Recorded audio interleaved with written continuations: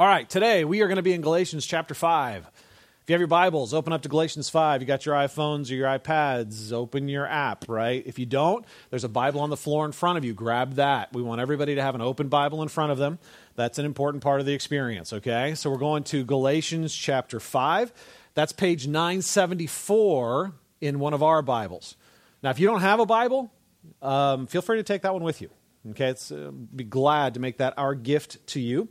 But open up to Galatians chapter 5, page 974. This morning we do get to jump back into our Galatians series. We spent last fall digging through the first 4 chapters, and this morning we're digging back in. We're going to be moving our way through the last 2 chapters. The last 2 chapters are super practical, and I guarantee you'll be blessed as we dig through this stuff. If you're new, you can find all of our previous messages on our website.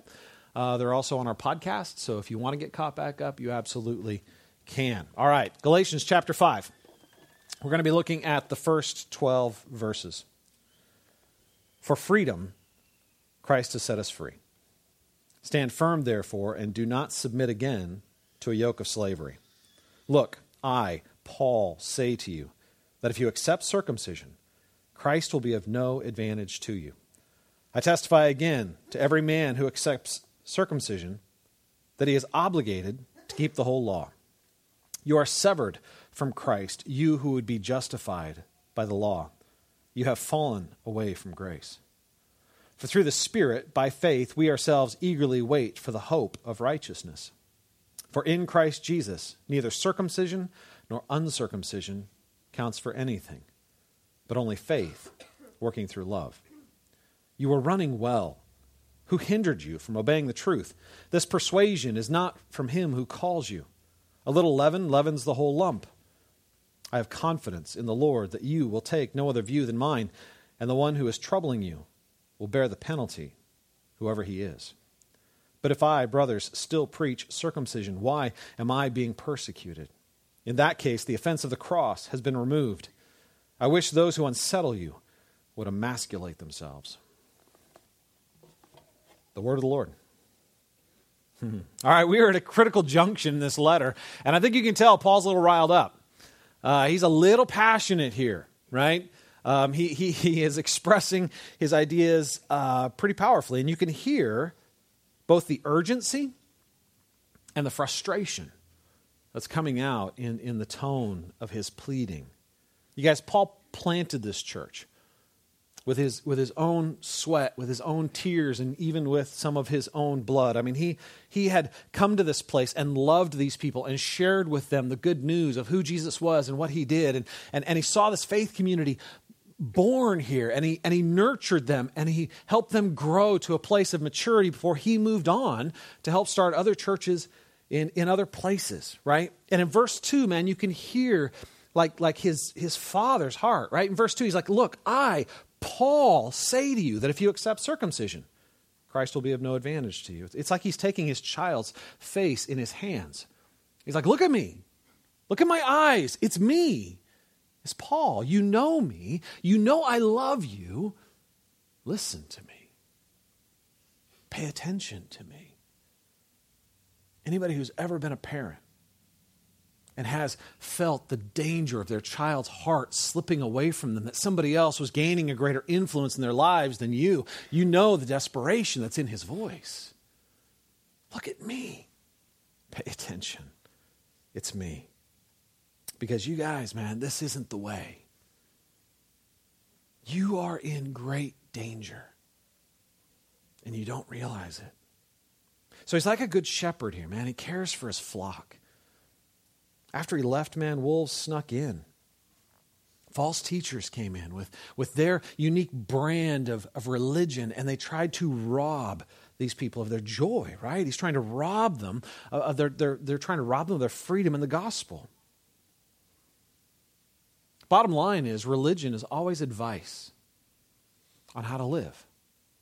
Right? I mean, that's what religion is. Religion is, this is how you fix yourself. This is how you make yourself right. This is how you make God love you, or how you make you love yourself, or how you make others love you, right? Religion is always advice on how to live. The gospel is news about what God has done so you could be made alive. It is fundamentally different. It's not about what you do for God. It's about what God has done for you.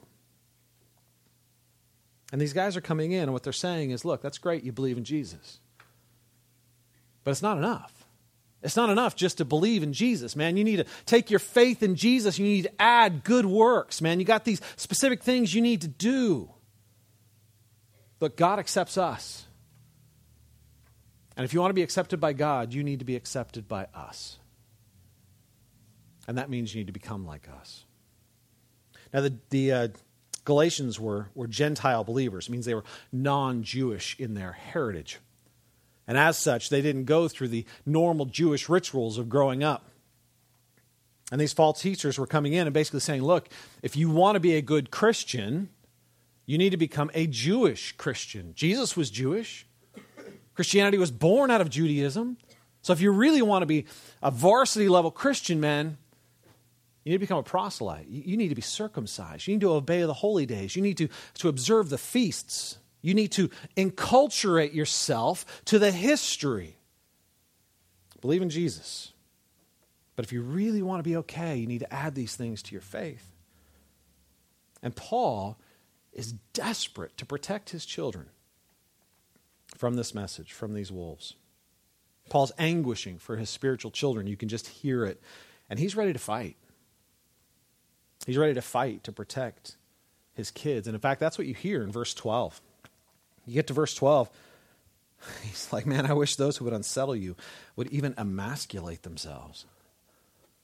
Some Bible versions really try to tone this down and kind of cloud what he's saying, but it's pretty obvious what he's saying. And he's not being very polite. You know what I'm saying?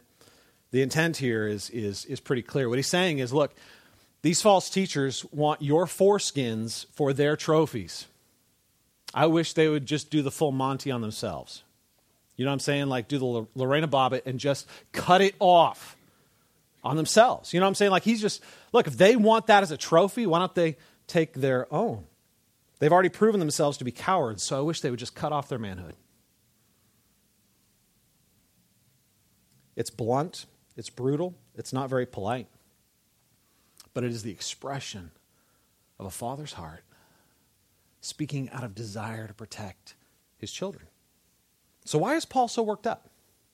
I mean, seriously, why is this such a big deal? See, here's the deal, you guys. The big deal is that when you add to the gospel, you distort the gospel. Anytime you add to the gospel, you distort the gospel. And a distorted gospel severs us from the blessing of the gospel. See, Paul uses that idea of cutting away or cutting off or severing throughout this passage. He's saying, look, they want to cut off your foreskins. That's what they're talking about. But what they really want to do is cut you off from grace. They want to cut you off from the blessing of the gospel to make you not disciples of Jesus, but disciples of them. Their heart's not to make you more like Jesus. Their heart is to make you more like them. And if you follow them, you will be cut off from the blessing of the gospel. Take a look at verses 2 through 4. It says, look, I, Paul, say to you that if you accept circumcision, Christ will be of no advantage to you. I testify again to every man who accepts circumcision that he is obligated to keep the whole law. You are severed from Christ, you who would be justified by the law. You have fallen away from grace. See, the first thing that Paul wants to drive home is you guys need to see what's at stake here. You really need to see what's at stake. Religion, this religious behavior, this adding to the gospel, man, it's going to cut you off from grace. If you follow them, it's going to cut you off from grace. What is at stake here is not just a little bit of culture. What's at stake here is not just offending somebody or what's at stake here is the gospel itself. See, the word gospel, as we talked about, means good news. It's a word that literally means good news. It is a message of grace, right? That Jesus died the death you deserve to die. That he went to the cross in your place. He became your sin, your offense, and died the death you deserve to die. And then when he rose again, he did it not just for him, but for you. right? So he took your sin and died in your place. And when he rose again, he offers you the blessing and benefit of new life, right? That you can be absolutely forgiven. That he was your substitute in judgment so that you could be his brother, his sister in life, in blessing, to set you free. To set you free from guilt. To set you free from shame. To set you free from the treadmill of self-performance, of always trying to improve yourself and make yourself better so somehow you can earn and deserve the approval and love of God or the approval and love of people around you. He sets you free, and he offers this to you as a free gift. The benefit of his labor, his death, burial, and resurrection, he offers it to you as a free gift to be accepted by faith. Paul put it this way in Ephesians chapter 2, verses 8 and 9. He says, "For by grace, undeserved favor, unmerited love, for by grace you have been saved through faith, saved from shame and guilt and the consequence of your sin. And this is not your own doing. It is the gift of God, not a result of works, so that no one may boast." Now here's the thing, you guys. What God will give you as a gift, he will not let you earn as a wage. What God gives you as a gift, he will not let you earn as a wage. I grew up in California, near the birthplace of the Hells Angels. Nice boasting point there. The Hells Angels are an interesting bunch, right? They're right around the big hogs. You guys know what I'm talking about. These guys, huge beards, lots of tattoos, and lots of leather. Pretty rough-looking group of guys, right? When I moved to Edwardsville, I had no idea that we also have bike gangs here. You know what I'm saying? But they don't wear leather, they wear spandex. Right? So when I first came to Edwardsville, I spent a lot of time out on the bike trails, walking my dogs and getting exercise. And these gangs of bikers were a regular occurrence, right? So I could see them coming as they would ride toward me. And they're almost always riding in groups of 2 to 12. And they tend to be riding next to each other where they can have conversations. And some of these guys, you can tell as they're riding towards you, they look up and they see you on the trail. And they start thinning out. You know what I'm saying? Like they squeeze in and they start, some of them slow down. And because they recognize that you need some space, right? And so when these guys are coming toward me, I tend to go over to the side of the trail to give them a little room. I want to be polite. And so they go by and it's all cool. But every once in a while, there's going to be this group coming towards you. And you can tell they look up and they see you, but they don't move. You know what I'm saying? Like they just assume because they're higher and faster, they have a little more right to the trail than you do. I don't know what a situation like that does to your heart, but I know what it does to mine. And it's not pretty. You know what I'm saying? Like what I do in that moment, when I see that guy, 2 of them, 12 of them, doesn't matter. They're riding toward me and they're taking up the whole trail and they're not. I scoot to the center. You know what I'm saying? Like I don't go on their side, but I have a right. There's a reason there's lanes. You know what I'm saying? And my lane is my right. Right? So I'm going to scoot. I'm going to be right on the center. And you can tell as these guys are riding towards you, they're looking down, looking up, talking, looking up, looking down, looking up. Last minute, they got to swerve to get around you. You can hear them talking kind of real loudly as they go away. I'm sure they're apologizing because they were so rude. You know what I'm saying? But that's what it does to my heart. It's like there's a piece of me that says, I'll give something to you voluntarily, but I will not let you take it by force. You know what I'm saying? I'll be a pretty nice guy, and I'll give you almost anything. But if you try and take it, you're not going to get it. I'm going to admit there's quite a bit of sin in my heart related to that. That's not a pure and holy impulse within me. But here's the thing. God's the same way, and with him it is pure and holy.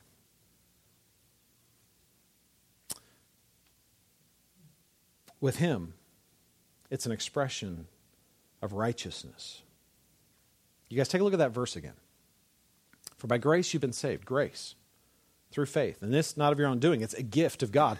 Not as a result of works. So that no one can boast. See, what he will give us as a gift, he will not let us earn as a wage. Because if we earn it, we deserve it. And if we deserve it, it is our boast. We can come before God and say to God, you owe me. And the reality is, no one can truthfully and righteously come before God and claim anything. We know our own hearts, don't we? We know the impulses of even our good deeds are often motivated by bad motives, if we're really honest about it. Who among us can come before God and say to God, you owe me? And yet that's what we try to do with our religious effort. In fact, all religion does this. It tries to make God our debtor. Basically, we come before God and we're like, look, I was good, so you owe me. I performed, so you owe me. I finally obeyed, so you owe me. I stopped doing that bad thing, so you owe me. It's this idea that somehow we can come before God and claim his blessings as a right instead of humbly receiving them as a gift. We try to put God in the place of a debtor. And what God says is, look, I will give it to you as a gift, but I will not let you earn it as a wage. I would have to be a liar to allow you to do that, because I don't grade on a sliding scale. I don't grade on a curve. It doesn't matter how you're doing compared to others. It doesn't matter if you think you're more moral than 10 other people. The measure of comparison are not the people around you or the people you used to be. The measure of perfection is God himself. And as a result of that, if we ever come to that measurement, we all fail. If you approach God and demand what you deserve, you'll get it, and you won't like it. So Paul's first point, very simply, is this. If you accept circumcision and think somehow that you have earned the blessing of God, you've not only placed yourself under this one act, but you've actually shifted your entire relationship with God into one of employee and employer, debtor, and one who holds a debt. And God will not be placed in the position of debtor. What he gives as a gift, he will not let you earn as a wage, because you simply can't. So first of all, when you turn to religion, you cut yourself off from grace. Secondly, it cuts us off from hope. Take a look at verse 5. Verse 5, for through the Spirit, by faith, we ourselves eagerly wait for the hope of righteousness. A lot of words to unpack here. Let's focus on this word righteousness. Righteousness is one of those kind of churchy words. The only time we really hear about righteousness in the broader culture is when we're talking about self-righteousness. You know what I'm saying? Like, we'll throw that at people. You're so self-righteous. And you don't even have to be religious to use that one, right? I mean, that's a very common term. But here's the thing. Righteousness, very simply, is that which makes you right. We all have righteousness, right? We all have things that we look to make us right. So the word may sound like an archaic Bible word, but everyone, honestly, whether you're religious or unreligious, no matter what your background, you're fighting for righteousness. You're fighting for something that will make you right in your own eyes and in the eyes of others. Because we all have a need to be right. It's ultimately what makes you feel good about being you. It's often what makes you feel better than somebody else, right? What is that for you? We all have it. What are those areas of natural righteousness for you? Areas that you look at that you're like, man, this is one area where I got it right. This is one area that makes me right. And you'll often know it because it tends to be the area you compare most to others. You'll look at it and be like, yeah, you kind of suck at this, but I don't. Right? Because the areas where we are righteous, or at least we think we are the areas that we are self-righteous. That's the way it works. So it could be recycling. It could be having a job and working hard. It could be having kids on the honor roll or kids that behave in public. It could be succeeding in business. It could be an artistic talent. It could be, it could be anything. Anything. Gardening. You're like, don't make fun of that, man. That really is my righteousness. That's good, man. That's good for you. That's the thing. But we can get, you know what I'm saying? Like, we can make anything. Like as soon as we realize, hey, I'm kind of good at that, we can be like, oh, yeah, but I'm better than you too. Yeah, like, we can turn anything into this area where we start making ourselves feel right and better than others. See, here's the thing. The false teachers were coming into Galatia and coming to these new believers and basically saying to them, you don't measure up because you're not like us. You're not circumcised. You weren't brought into the fold of Judaism. You are outside the blessing of this great religious heritage. You need to become like us. You need to join our club, the circumcision club, right? The holy day club, the religious behavior club, the religious language club, the religious entertainment club. You need to be like us if you really want to be a varsity level Christian. You guys, sadly, this is often the way it works in the church. I mean, it really is. I became a believer at 17, and I came out of a pretty crazy background, definitely not churched, and fairly rough. And I became a believer. I grew up in California, but I became a believer in this place called Dubuque, Iowa, which is like the, I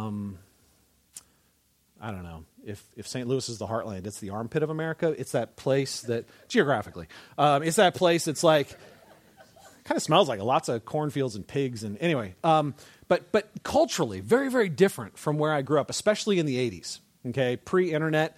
And so I showed up, and culturally I was incredibly different. I became a believer, and I would start going to church, right? And I remember the first time I went to church, I showed up, I was wearing jeans. They didn't have holes in them. They were like the nicest thing I owned. I grew up in California. I wear shorts all the time, right? And I'm there, and a guy comes up and introduces himself, and he's real friendly, and he's like, so are you from out of town? Yeah, I'm from California. He's like, so have your clothes not arrived yet? I'm like, no, this is what I got, man. Oh, that's great. Subtle pressure.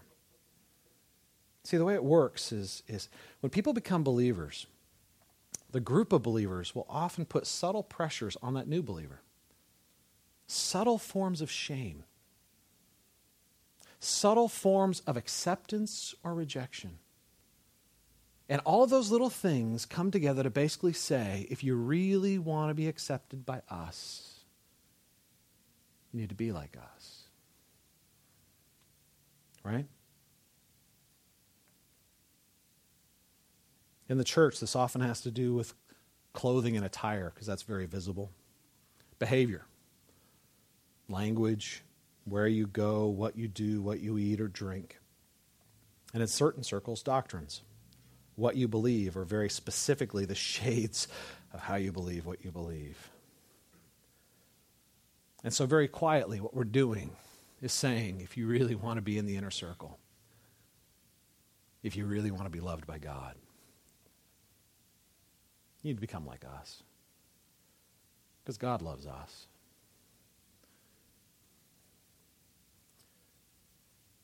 Here's what you need to catch, you guys. This is evil. And it slowly chokes out the hope of the gospel in a believer's life. You guys, Christians do this in 1,000 ways. You know, that whole wearing your Sunday best thing. When I first became a believer, I'd never heard that before in my life, but I definitely heard it after I became a believer, right? When you wear your Sunday best, and this is the way it was actually said to me, when you wear your Sunday best and you go out on Sunday morning and your neighbor is sleeping in and sleeping off that hangover and they look out and they see you wearing your Sunday best and going to church, man, you're a witness for Christ. You're being a testimony to your neighborhood. Oh, all right. I don't need to know my neighbor. I don't need to love my neighbor. I just need to somehow condemn them because I'm doing what they're not. You need to learn the holy vocabulary. It'd be really nice when you became a believer if somebody just gave you a list of the holy vocabulary. You know what I'm saying? Like, these are the words you can say, and these are the words that are off limits. But that's not the way it works. And somebody who came from my background, you kind of have to stumble your way through this. You know what I'm saying? Like, I'm just talking like I always talk, and suddenly everything grows quiet. And people give you that weird look, and you're like, wait a minute. I think that word must be on the no-no list. Because I'm outside the circle right now. You know what I'm saying? And so what do? You start adjusting your vocabulary. Subtle pressure, subtle shame, subtle...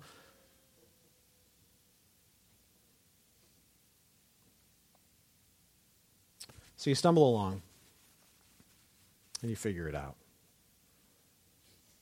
be like us, think like us, look like us, act like us. What happens? What ends up happening, you guys, is that your hope shifts. And your hope is no longer rooted truly in the freedom of grace. Your hope shifts toward the acceptance of people. Your hope shifts from celebrating the radical freedom of the love of God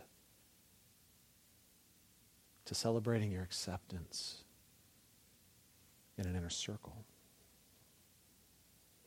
You start modifying the way you look. You start modifying what you say or what you think. You start doing it to get more accepted. And in the process, you start hiding areas where you don't measure up, because you don't. But in this new group, they're not really that concerned about that. What they really want to see is where you do fit in. And so you start hiding the things that don't fit. You start pretending to be what you're not. You start acting like a Christian instead of fighting to live as a Christian. This is death. It is the loss of genuine hope. Because I am not saying, and be very, very clear. In verse 5, it says that the Spirit gives us faith to wait on the hope of righteousness. Think about that phrase for a minute, right? Let's take a look at that. For through the Spirit, by faith, we ourselves eagerly wait for the hope of righteousness. There is something about our experience of grace, something about our faith in Christ that leads us to recognize I can't fix myself. I can't do it. I was hopeless to save myself. I am hopeless to change myself. And so it puts me in a position where I have to wait, being empowered by the Spirit, enlivening my faith, but I have to wait for the hope of righteousness. Jesus declared me right when I believed in him. I have the full benefit of salvation. He's in the process of making me right. He's changing me, but that takes time. What Paul is saying is, look, man, our posture is not those who fix themselves. That's what religion does. Religion comes in and says, that's great, you believe in Jesus. Now take these steps and fix yourself. Take these steps and make yourself acceptable to us. Make yourself less rough around the edges. Start hiding your weaknesses. There's something radically freeing about the hope of the gospel because it allows us to be broken and a mess, and yet fully accepted and loved. And it frees us to this hope that it's God's work in us, not our work for God. That ultimately the outworking of grace is not dependent on me. It is founded on him. We often talk about hope as if it were this really vague thing. You know, you'll talk about somebody like, well, all they have left is hope. But here's the thing. Hope is always as certain as the thing we put our hope in. Hope is always as certain as the thing that we put our hope in. And when we put our hope in the work of Christ, it is absolutely certain. It is not a vague anticipation that maybe God will change me. Maybe God will set me free. This is the God who put my sin on Christ when he died and raised Jesus from the dead. That same God will make me right, will set me free, will change my heart. And when I am rooted in grace, it allows me to wait as God changes me. It's one of the hardest things to learn in the Christian life, is to live knowing that there is a brokenness within you that you cannot fix, and you are completely dependent on God to fix, and yet to do it with joy. Because we wait in the hope of righteousness, the anticipation of the change. Because Jesus is committed to freeing me, to changing me, to loving me. That is so fundamentally different than the experience of religion. I am waiting eagerly, hopefully, for Jesus to change me, to free me. See, the difference is religion leads you ultimately to pride that says work for it and earn it and hide it when you don't make it. The gospel says it's a gift. It's a gift. So rejoice in it, celebrate in it, and wait for the fullness of it. Here's the thing, you have to have humility to wait like that. A humility that says, I don't have it all together and I don't have to. I don't have to impress you. I'm free. And that very humility that comes from waiting becomes one of the primary tools that God uses to set us free. Do you understand how religion comes in and cuts off the very life source of genuine transformation? As you're trying to fix yourself, you're undercutting the work of grace in your life that ultimately will and definitely can fix you. So religion cuts you off from grace, and it cuts you off from genuine hope. And Paul says that ultimately it will cut you off from the real fruit of the gospel, love. Verse 6. He says, for in Christ Jesus neither circumcision nor uncircumcision counts for anything, but only faith working through love. See, the religious guys came in and they said, that's good that you have faith in Jesus. That's the good starting point. But it's circumcision that really matters. You need to join the club, man. And once you join the club, then you're on the A game. Then you're on your way to actually getting this thing together. You're on your way to measuring up. But what's the fruit of that behavior? What is the outcome of giving in to that kind of pressure? Pride. And ironically, pride in what doesn't matter. Paul's like, circumcision doesn't mean anything. If you want to do it, go ahead. If you don't want to do it, I don't care. It doesn't matter. Religion leads us to take pride in the stupidest things. Things that ultimately have no consequence or power. You end up trying desperately to make something really, really important that really isn't. You know, when I was in middle school, the Rubik's Cube came out and it was all the rage.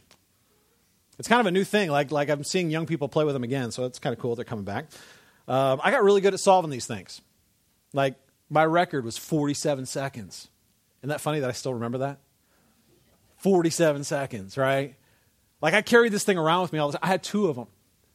And I would work them so that they were nice and loose. Like, the little cubes were almost falling off, so I could just fly. I had one in each. I would wear my jacket to school. I had one in each pocket. I'm not even joking. Not even joking. I had one in each pocket, and I was so fast. One time, the principal even took me out of class and let me go to other classes to demonstrate my Rubik's Cube solving ability. Man, I was all that. You know what I'm saying? Like, I'm walking around, I got the 2-fisted Rubik's Cube, and I'm the fastest one in the school, and I would see some kid playing with it, and I'm like, man, you are pitiful. What's your record? Not as good as mine. 47 seconds. So much pride, right? Felt superior to everybody else. And then you know what happened? The Rubik's Cube craze passed. And I didn't realize it. You know what I'm saying? Like, I'm still walking around with a Rubik's Cube in my jacket. Be like, hey, look at this. And they're like, so what? And pretty soon you're like, oh, come on, man. This used to impress you. And then pretty soon you're like, oh, yeah, it's not impressive anymore. And then after a while, it's just downright nerdy. And they're like, aren't you that Rubik's Cube guy? No, that wasn't me. That wasn't me. You know what I'm saying? Like, taking pride in what honestly is just the silliest thing. Making us, we get so big-headed. I'm so good at this. That makes me so great. And you're not. And we choose such arbitrary, worthless things. You guys, when we do this with religion, we get really good at doing things that just don't matter. We end up with people who are really, really good at doing the Christian thing. Really, really good at looking Christian. But they're not living in the outpouring of the blessing of the gospel. They're not living in the radical outpouring of grace. They say all the right words. They're always at church, right? I'm at church every time the doors are open. Every activity. They're always going through the motions. They're always beating themselves up when they don't measure up and getting prideful when they do. And all they're doing is increasing their experience of futility. Because they're pretending to have what they're not experiencing. It's empty. You know why? Because they're not filled with love. They're filled with pride. And pride is the exact opposite of love. The exact opposite of love is not hate. The exact opposite of love is pride. Because pride is all about self-love, self-focus, self-centered. Love is about the other, about giving and generosity, affection, time, nurturing, acceptance. Because love finds its power in the giving and receiving. You guys, the outworking of the gospel is so much better. So much better. It is faith working through love. It is our faith in God, right? Faith is ultimately trusting in God and resting in his righteousness. We're called to faith, right? To believe that Jesus is who he said he is and that he did what he said he did, that he was my substitute in judgment, that he rose again in new life in my place. And I trust in that. I rest in that. He did for me what I could not do for myself. And it puts us in a position to receive grace. Because I can only receive that as a gift. I can't earn it. I can't claim it. And so I stand. Scripture says that I actually stand as a believer in Christ. I stand in grace, which is an amazing phrase. It means I get to stand in the very presence of the holy God. Stand. Like not on my face, not humiliated, not afraid of judgment, but stand in the very presence of God, covered with grace. His unconditional, unending acceptance and love. I stand in grace. And in that position of grace, it fills me with hope. Hope of a future. Hope of transformation. Hope of God's blessing. Hope of the outpouring and the further outpouring of his love in spite of my flaws, in spite of my deficiencies, even though I can't fix myself because he's committed to fixing me. And that kind of radical hope frees me to love. It releases my heart to generosity with people who are like me and people who aren't. It frees me to stop competing with other believers and actually start experiencing community with other believers. It frees me from making those who disagree with me, those who aren't like me, into enemies. It frees me from dehumanizing people that are different from me politically or socially, religiously, racially. I can see them. And I can fight to understand them from a place of humility instead of judge them from a place of pride. You know why? Because humility frees you from having to defend anything. There's nothing there to be threatened when you have nothing there to defend. When you realize that we are all charity cases on the grace of God, holy cow, what freedom comes with that. To interact with people and actually love people instead of competing with them, measuring ourselves with them, trying to get one leg up on them, or to demonize or make them enemies because they're threatening somehow to our kingdom, our pride, our religion. Listen to me. The gospel is the path to freedom, to joy, and to true love. And that's what Paul is saying. You guys, you don't understand the cost of what you're playing with here. Don't go there. Don't sell out. It is for freedom that Christ set you free. Stand firm, therefore, and do not submit again to a yoke of slavery, to pride, to performance, to measuring up, to comparing yourselves with others. Don't do it. Root yourself in grace. Fill your eyes with hope. And free your heart to love.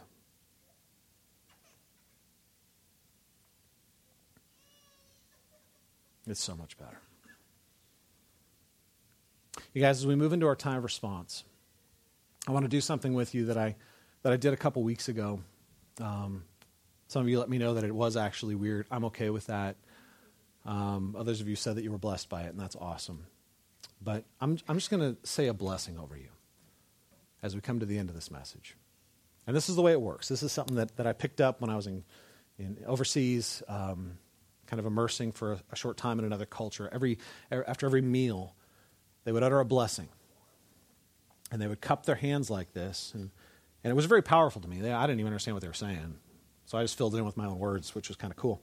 But they would cup their hands after a meal, and they would utter a blessing, and then they would wash it over them. It's a way of claiming the blessing and saying it is mine. It's a way of entering into it. So I'm going to encourage you, if you are comfortable enough and free enough, I want to give you this blessing. I want you to cup your hands. I don't want you to lose a single drop of it. And I want you to wash it over you. If you're not comfortable doing that, that's fine. If you're just checking the whole Christianity thing out, you're not even sure you're a believer, God bless you. You don't have to do this. I free you. You don't have to be weird with us, okay? But if it's a blessing to you, awesome, okay? And so I'm going to put this verse on the screen, and I really just want you to bow your heads so you're not looking at others, you're not distracted. Just cup your hands in your lap, and let me speak this over you. And when I get to the end, I'll say all God's people said, and we will all say amen together. The word amen means let it be, or it is true. So it is your way of saying this is true for me. This is my blessing. Okay? So let me read this to you. It comes from Romans 8. There is therefore now no condemnation for those who are in Christ Jesus. For the law, the Spirit of life, has set you free in Christ Jesus from the law of sin and of death.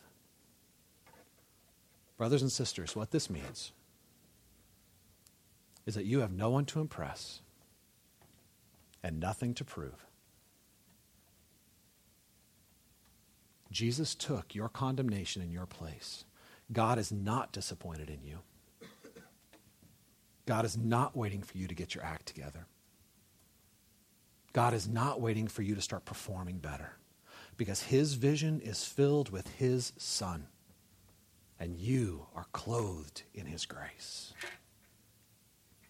If you are a believer in Christ, this is your birthright. This is your blessing. And all God's people said, amen.